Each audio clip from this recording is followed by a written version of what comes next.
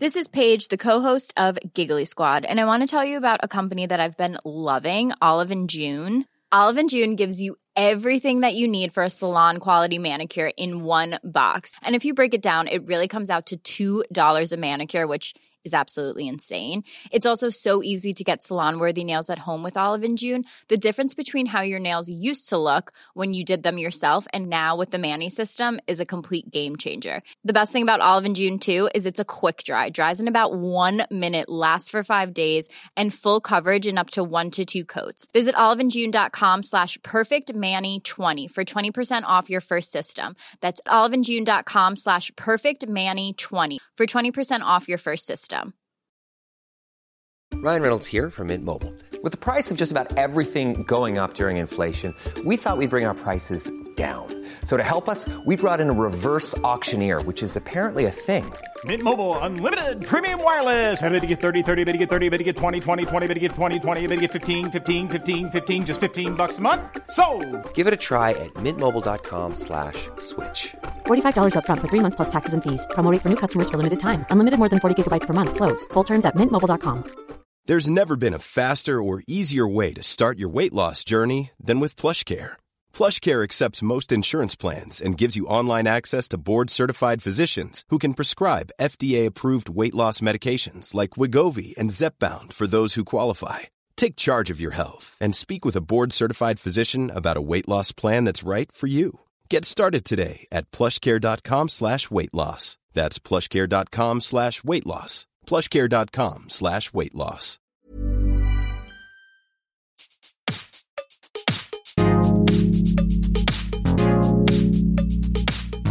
Hello, I'm Sam Delaney, and this is The Reset, a mental health podcast without all the usual bollocks. My guest this week is one of the world's leading brain surgeons, Dr. Rahul Jandial. Dr. Rahul is a dual-trained neurosurgeon and neurobiologist who's globally famous in his profession for taking on seemingly impossible cancer operations and overseeing groundbreaking research into the brain at his Jandial clinic in LA. And also through his charity, he travels the world carrying out brain surgery and teaching in poor, under-resourced countries in places like South and Central America and Southeast Asia. That's right, he's basically some sort of Superman. Plus, he's handsome and charming as well. It's ridiculous. It'd actually be a bit annoying if he wasn't quite so humble. I read his new book, Life on a Knife's Edge, which not only covers his dramatic life in the operating theatre, but also the lessons he's learned from talking to people coming towards the end of their life. He also examines his own life from a mental health perspective. I mean, this is a man who makes life or death decisions every day while literally getting his hands on other people's brains. How do you cope with pressure and stress like that? I wanted to know, so I asked him on the podcast. He said yes, and you're about to hear our conversation. I really hope you enjoy listening to it as much as I enjoyed taking part in it. Rahul, welcome to The Reset. Thank you so much for joining me. Oh, it's my pleasure. Thank you for including me. Your book is fascinating and moving. Tell me a bit about why you decided to write this type of book. It wasn't a straight out plan. I thought I was going to write about just the general experience in the operating room. I had this idea about OR Confidential sort of as a partner to Anthony Bourdain's Kitchen Confidential and Expose, but the editor at Penguin thought there could be more, not just a reveal, but sort of a tearing down of your own facade, you know, to share your own thoughts as you evolve through the journey with patients. So it turned out to be this sort of psychological memoir of my own life, as well as the lessons I was learning through the care of patients, and just trying to tie it all together so people can get something out of it. And a lot of times it's the stories that have the wisdom. There aren't always specific takeaways, but there are those things as well. Absolutely. And you really get that sense of the sort of psychological memoir. You're very brutally honest about yourself, about the fact that a lot of your career and achievements were driven by ego and narcissism. But at the same time, what seems to have prevailed is the humbling impact of your dealings with these patients who very often are at the end of their lives. Yeah, I think it's fair. It's an evolution in my life as well. Driven to be better at my craft, better than other surgeons. There wasn't a conflict because the better I was, the better the patients did. And But as time went on, and now I'm 48 years old, and just the sheer volume of people I have met, over 10,000 people I have met, over several thousand skulls I have opened, and the journeys before and after. I just thought, wait a second, there's something here. This is a masterclass in humanity. And I didn't see many other surgeons or physicians digging that deep into it. And I wanted people to know that there was some complexity here in a hospital that could reveal a lot about humanity in general, and maybe from a fresh perspective that wasn't philosophy or religion. I'm really interested in the effect that ambition has on people and where that comes from. You write about, you write in the book about how partly it was to do with, things to do with your past, your childhood, your experiences when you were starting out in education, but also some of it's just hardwired. Obviously you're operating at a very extreme level that most of us don't, can't almost relate to. But I think everyone in all walks of life, sometimes ambition and ego can be our undoing. Where does that come from? Yeah, I mean, pressure and stress is a personal dimension. So whether you're fighting with your lover or about to go into a meeting with a boss that you think is going to be contentious, that feeling, those chemicals and that electricity inside your skull is similar to pilots, surgeons. So I think it translates well for everybody without being a brain surgeon, without being somebody who's had their own struggles. But the more I think about it, it's insecurity that originally drove me, but not insecurity to the point where it was preventative or stifling of ambition as well. So I think a bit of insecurity is good. I don't know if everybody needs to have great self-esteem from the start. Sometimes you have to build it. Sometimes you have to take some fumbles and take some hits and cultivate it. That is the story of life, that inside our skulls, things aren't static. It's more of an ecosystem, a garden of living, throbbing neurons that are different every day, different after this conversation. So where do you want to take it? And in the beginning, it was just trying to prove people wrong, those who underestimated me. So that was more of a immature drive, but it got me to medical school. It got me into surgery. And then started, my sons were born. It started to change for me, that the drive started to be to care for people better, to leave a better example for my children. Still ambition, probably the same reward systems going off in my brain, but more cathartic also, and more at peace with why I was doing the things I was doing. I'm still very ambitious. It's just evolving into more meaning and purpose rather than achievement. I'm 48 years old, and I feel lucky to have these revelations and these reflections this young in my life. I think many don't have it. I've seen it in my cancer patients, not all of them, but when they see that finish line getting closer, it changes them, and many for the better, not all. And some of those stories I share in the book. So from your own personal experiences and those that you've learned from being around your patients, do you think that those of us who see ambition or ego driving us forward, there's a happier or more content or more peaceful place to be if you can just let go of that to find a way of letting go of it to some degree? To some degree, or harnessing it. There's a term I like, sublimation. It's a bit esoteric. It's a chemistry term, but also applies to psychology, where you can take drives inside you that could be destructive, but to put them to use. I like high pressure situations. I like being in charge. I like having the weight of the world on my shoulders. Now, that could have gone in a lot of different directions. It just turned out that works really well in the operating room. It doesn't work so well in the clinic. I'd be a horrible pediatrician. I'd be dismissive. Oh, it's just a cough. And so I selected myself into a place where my intensity could be delivered for good. And I think that's the nuance with ambition, that if it's unbridled, eventually all you do is eat yourself up. But if you can sort of work with it, evolve with it, I think I'm in a better place for it. But when it started, it was definitely self-serving. And now it's for the service of others. Let me put it this way. This is a podcast about mental health. And it's about, and it's largely aimed at men who might have in the past been very cynical about, examining their inner selves and feeling that they can, that therapy or discussion can possibly help them with their moods or what have you. As someone who does what you do, have you been cynical about that in the past? Because you haven't the clinical understanding of the brain and the way it works. Extremely cynical. I mean, I didn't grow up thinking, talking about my feelings or even taking the time to turn my attention inward to analyze my feelings, even in private, was not a skill or something I did. Then I go into a discipline where we could never even act weak or let alone tired after doing 40-hour shifts. So I was definitely in the group that thought mental health was something for people who are weak.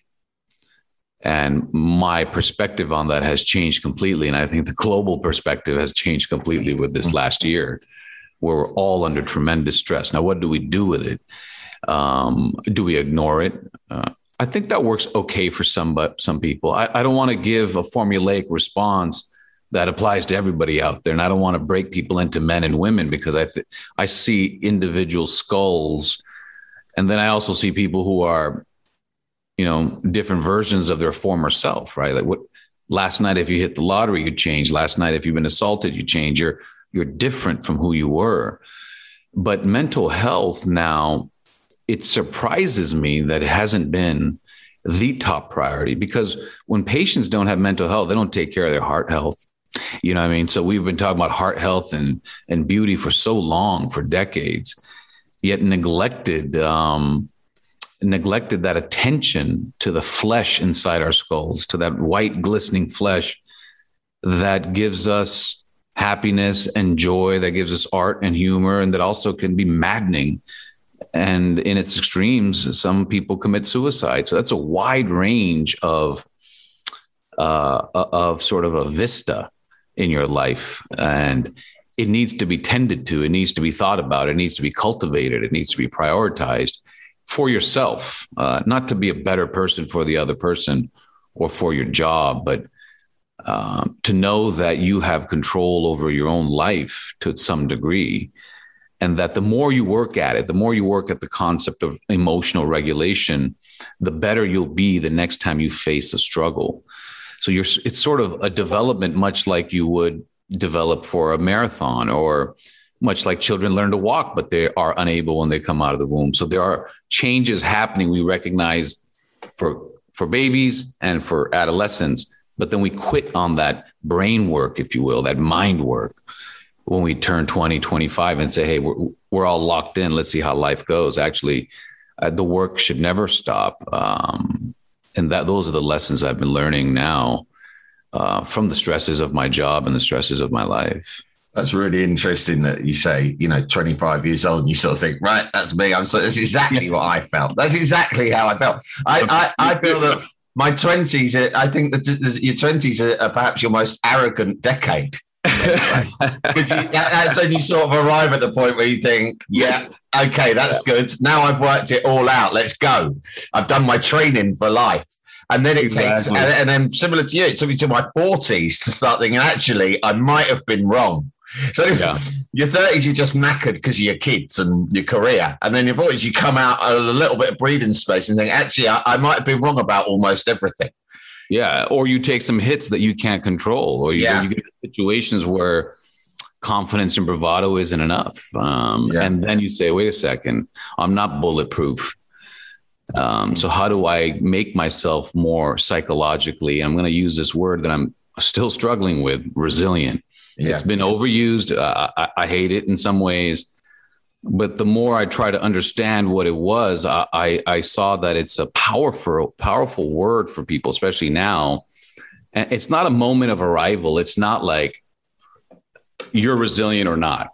It's not you're tall or short. It's not a category. It's not a trait. It's a process. It's a journey. So there's two types of psychological resilience. One is systemic resilience. That's whatever we've built up having lived through life. That's sort of what you bring to the struggle, what you bring to the fight. But there's also, if you're not bringing much to the fight, or the fight is too strong, like this last year, or maybe you've gone through a really harrowing experience and no life journey could have prepared you for that. There's still processive resilience. It's what the fight will bring out in you. It's what the struggle will bring out in you. So wherever you are, if you're coping well, great. If you're not, be optimistic, because this current struggle could be the thing that lets you blossom and lets you flourish again in some way. This could be the moment where you're growing by putting up a fight and dealing and coping and not just surrendering to negative thoughts and destructive habits. So to me, that's empowering. That way, I found patients to be frustrated with sometimes these golden nuggets, if you will, because when they didn't work, like do 1, 2, 3, and they're like, well, I still feel miserable. Well, you were just given a cancer diagnosis. It's okay. That's natural. It's hard to be equipped to deal with that perfectly. And so if you give that latitude, I think that leaves people more room to personalize mental health. Because one of the bad things, I think, about the sort of new mental health openness and movement, or mental health industry, as some people would call it, is that we're surrounded by messages telling us that, you can be anything you want to be, and all it takes is a positive mindset, right? And that, I think, is having a negative impact, funnily enough, because exactly as you say, you can't say, as you diagnose people, and you tell people, yeah, I'm afraid you've got cancer on your brain. But listen, just stay positive and it'll probably go away. Yeah, it depends on the challenge, right? If you be positive, if you're frustrated over no reason, there's no external thing tripping you up, but you are filled with anxiety, maybe that applies there. For my patients, I think we have to look head on at the thing they're facing. And what we do is we try to compartmentalize. So every scan is the tumor back? Is it bigger? Has it spread? I mean, they're hit every 3 months with unimaginable stress, like, mortality, future, fate, these kind of things. And so what we try to do is have a really bad week when they get that slip saying brain MRI this week. Let's just have it be shitty because it's heavy. But the 11 weeks in between until the next scan, let's try to be positive and get the most out of life, because you have to do that because the finish line is now in sight. So the days are more precious, and then the stress is immense. So how do they cope with that? So we try to come up with ways where, hey, let's have a bad week, but then let's have 11 good weeks. And that having that sort of release valve in there, having that, you're allowed to just melt down. You're allowed to bang your head against the wall. You're allowed to be frustrated. You're allowed to scream. It's natural. That doesn't mean you're not mindful, or doesn't mean you're not resilient. It doesn't mean you're not positive. It just means you're dealing and you're coping in the best ways you can. I think that I've found that to be the best approach, because that doesn't leave anybody guilty or feeling like they fell short of solutions that others have quickly grabbed hold of. It's a metaphor for life as a whole, not just the extreme situation of cancer. I think there's a line you write right at the end of the book, which is, you learn to savor the moments of joy and happiness, but work out a process for dealing with the tougher times. I'm paraphrasing, you write more eloquently than that. But thank you, brother. but I think I read that and I thought, well, that really is the best we can all do in life day to day, whatever's going on, right?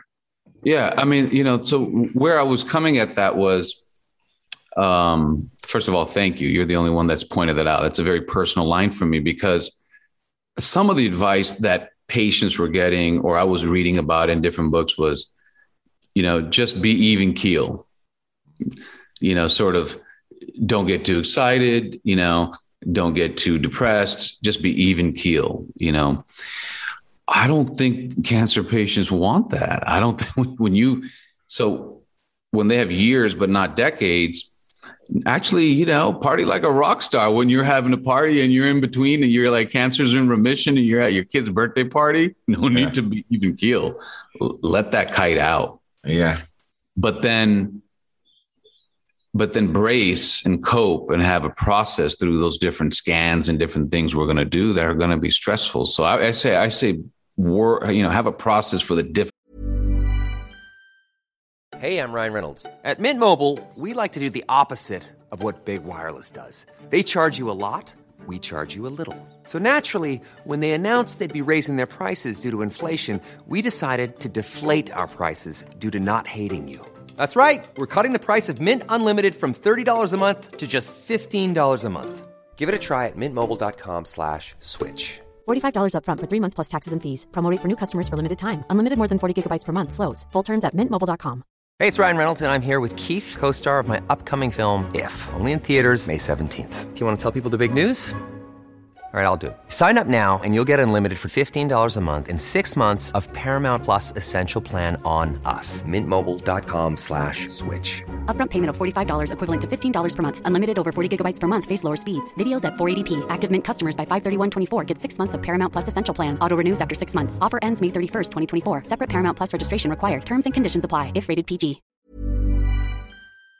Difficult things.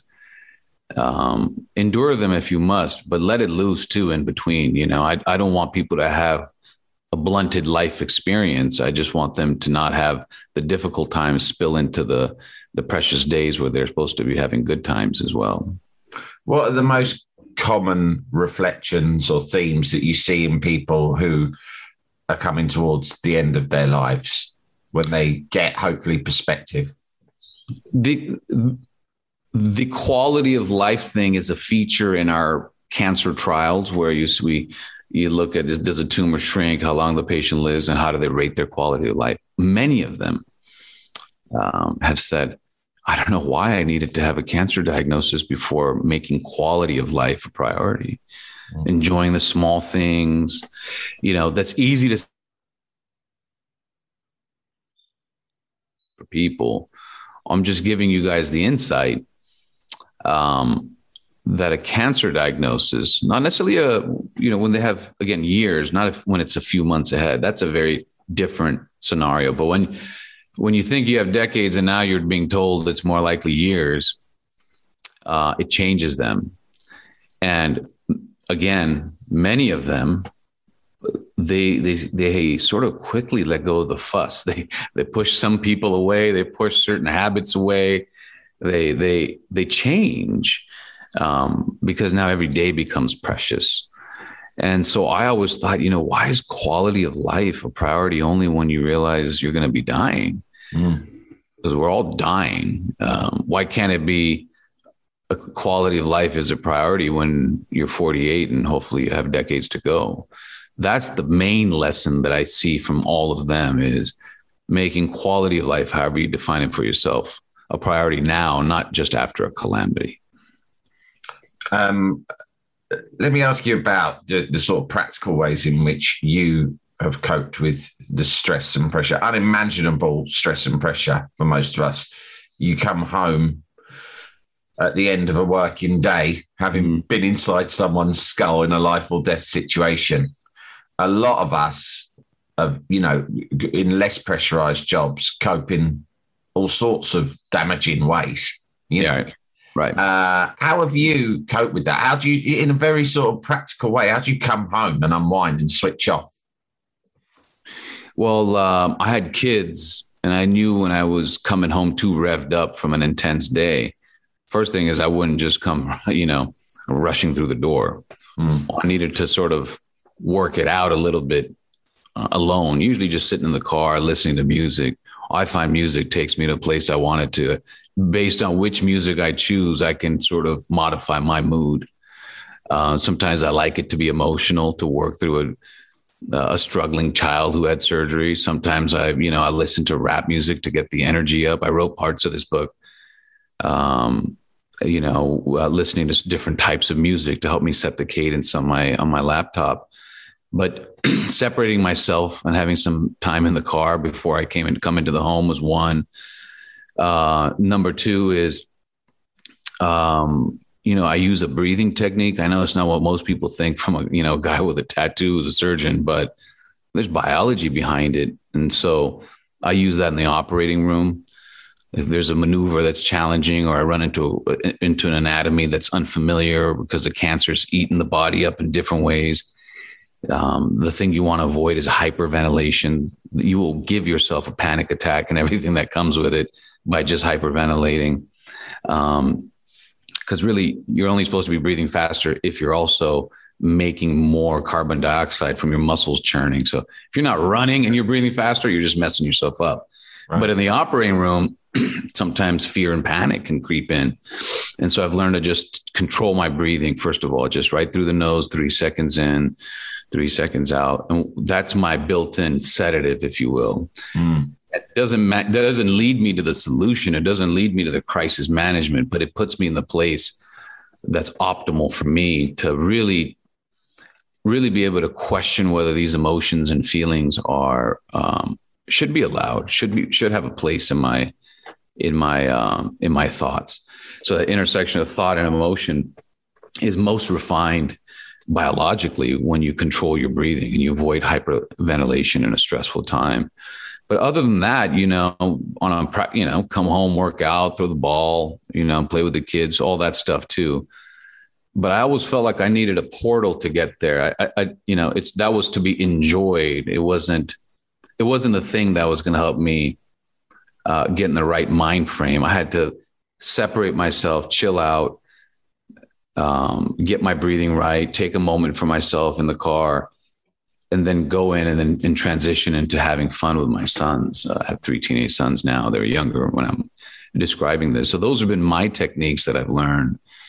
But I like to do things that there's a biological basis. There's a lot of like pop psychology. I love it. Don't get me wrong. I like reading it, but a lot of it is like when you look at puppies, you feel happy. I get that. Like that's neuroscience also. But I like to see where the emotional brain and the cognitive brain, there's actually branches where the neurons intersect, like two tree canopies that, intertwine. And the more you work at that, the more branching happens at a microscopic level. You can actually take a microscope to it and see it. So when I have those like sort of anatomical or cellular examples, I believe more in the approach. And that's also an advantage, as you know. Let me ask you about addiction. A lot of us, myself included in the past, dealt with the sort of pressure and strain of when you talk about a portal between work and home. Mine used to be going to a pub and drinking several beers in order to do that. And that's obviously very, very common.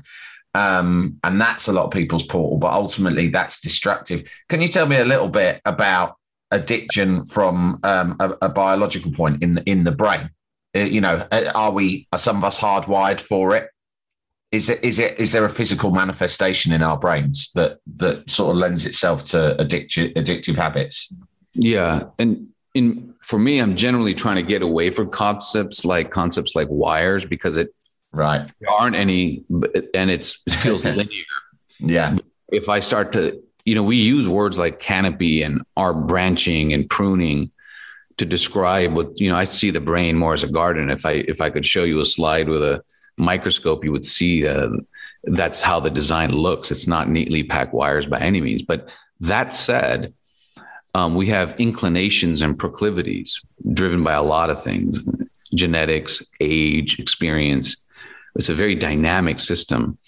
And when I think about addiction, I like to think of reward systems in the brain. And so people, they get these simple binary things like inflammation's good or inflammation's bad, or, ambition's good or bad, or having an addictive personality is good or bad. But they're really two sides of a coin or a double-edged sword. So what gets the cancer patients up to go to get chemotherapy or to come to the hospital are the same electrical and chemical things going on in your skull and in the garden of your brain. If they're dialed too high, those are the ones that lead to addiction. So those systems are all about a thermostat, if you will. There's chasing something for a reward that's positive. That's what gets us up in the morning. Those same things get us up when we're tired, get us to be patient when we're stuck on the tube or on a freeway. Those things are good too. But when you start bringing in exogenous chemicals and you're not controlling that dial, and you've turned that control over to an external chemical, then your thought cannot control it. Your thought cannot set that tone. And when it becomes rampant, it becomes addictive. And there's, from a hospital, I've seen the wide range of addiction. I've seen heroin addicts come in, get a thigh infection, bad ones, have their legs amputated, then they shoot on the other side. I mean, so it goes. Wow. Again, it's a spectrum of addiction as well. But I worry that we use the word addiction too commonly now.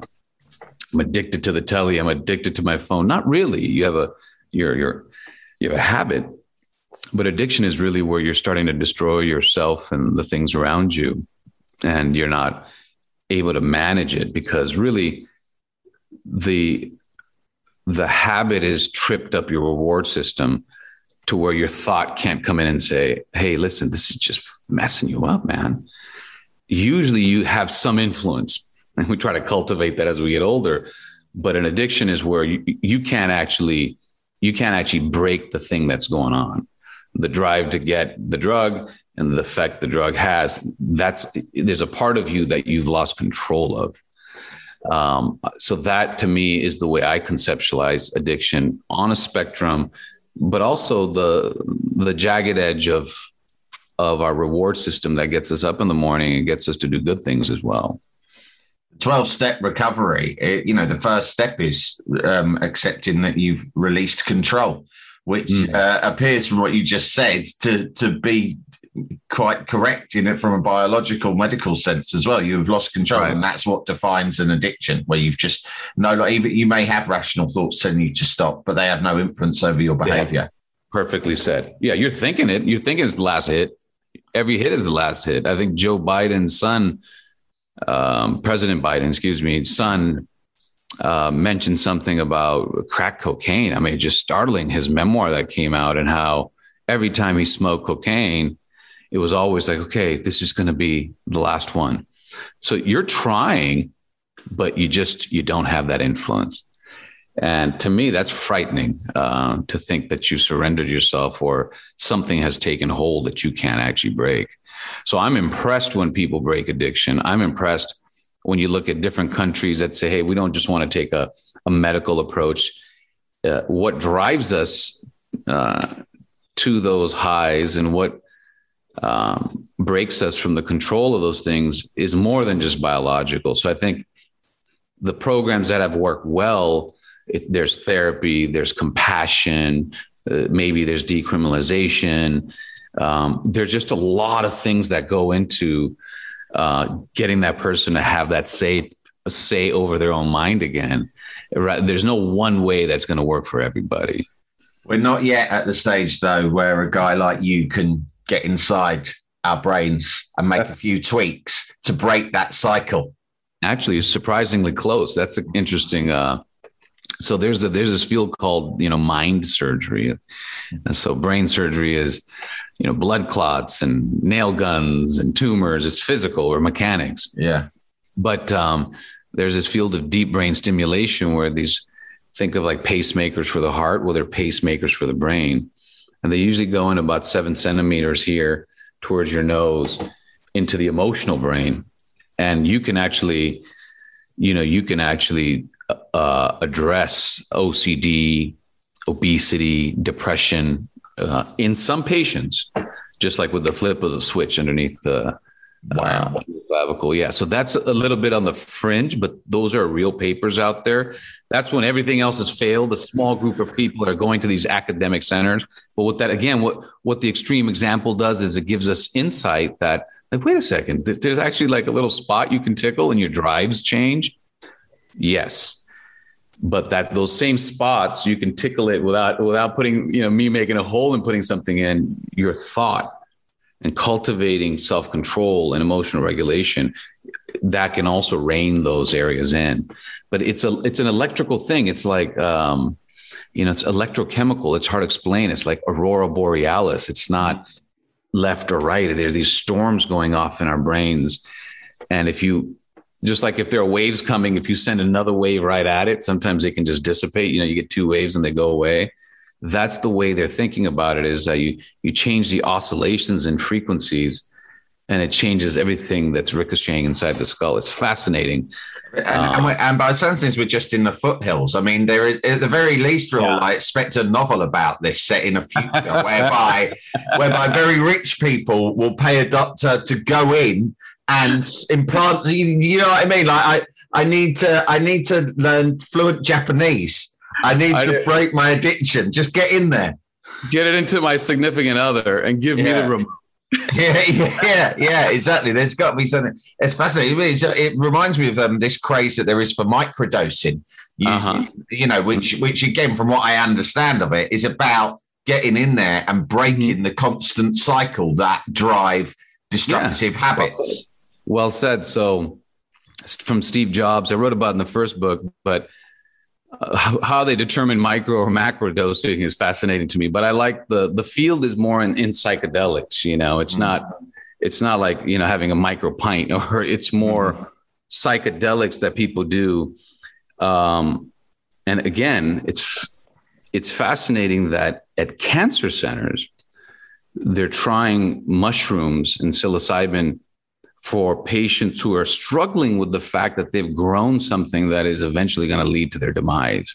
So they have these, so I'm giving you these examples because I think people think it is a light conversation, but it's based on something fascinating and out there that I'm seeing, that I'm thinking, gosh, people should know this. So at major centers like in New York and even in London, psilocybin for the treatment of existential gloom in cancer patients. I said, wow, that's fascinating.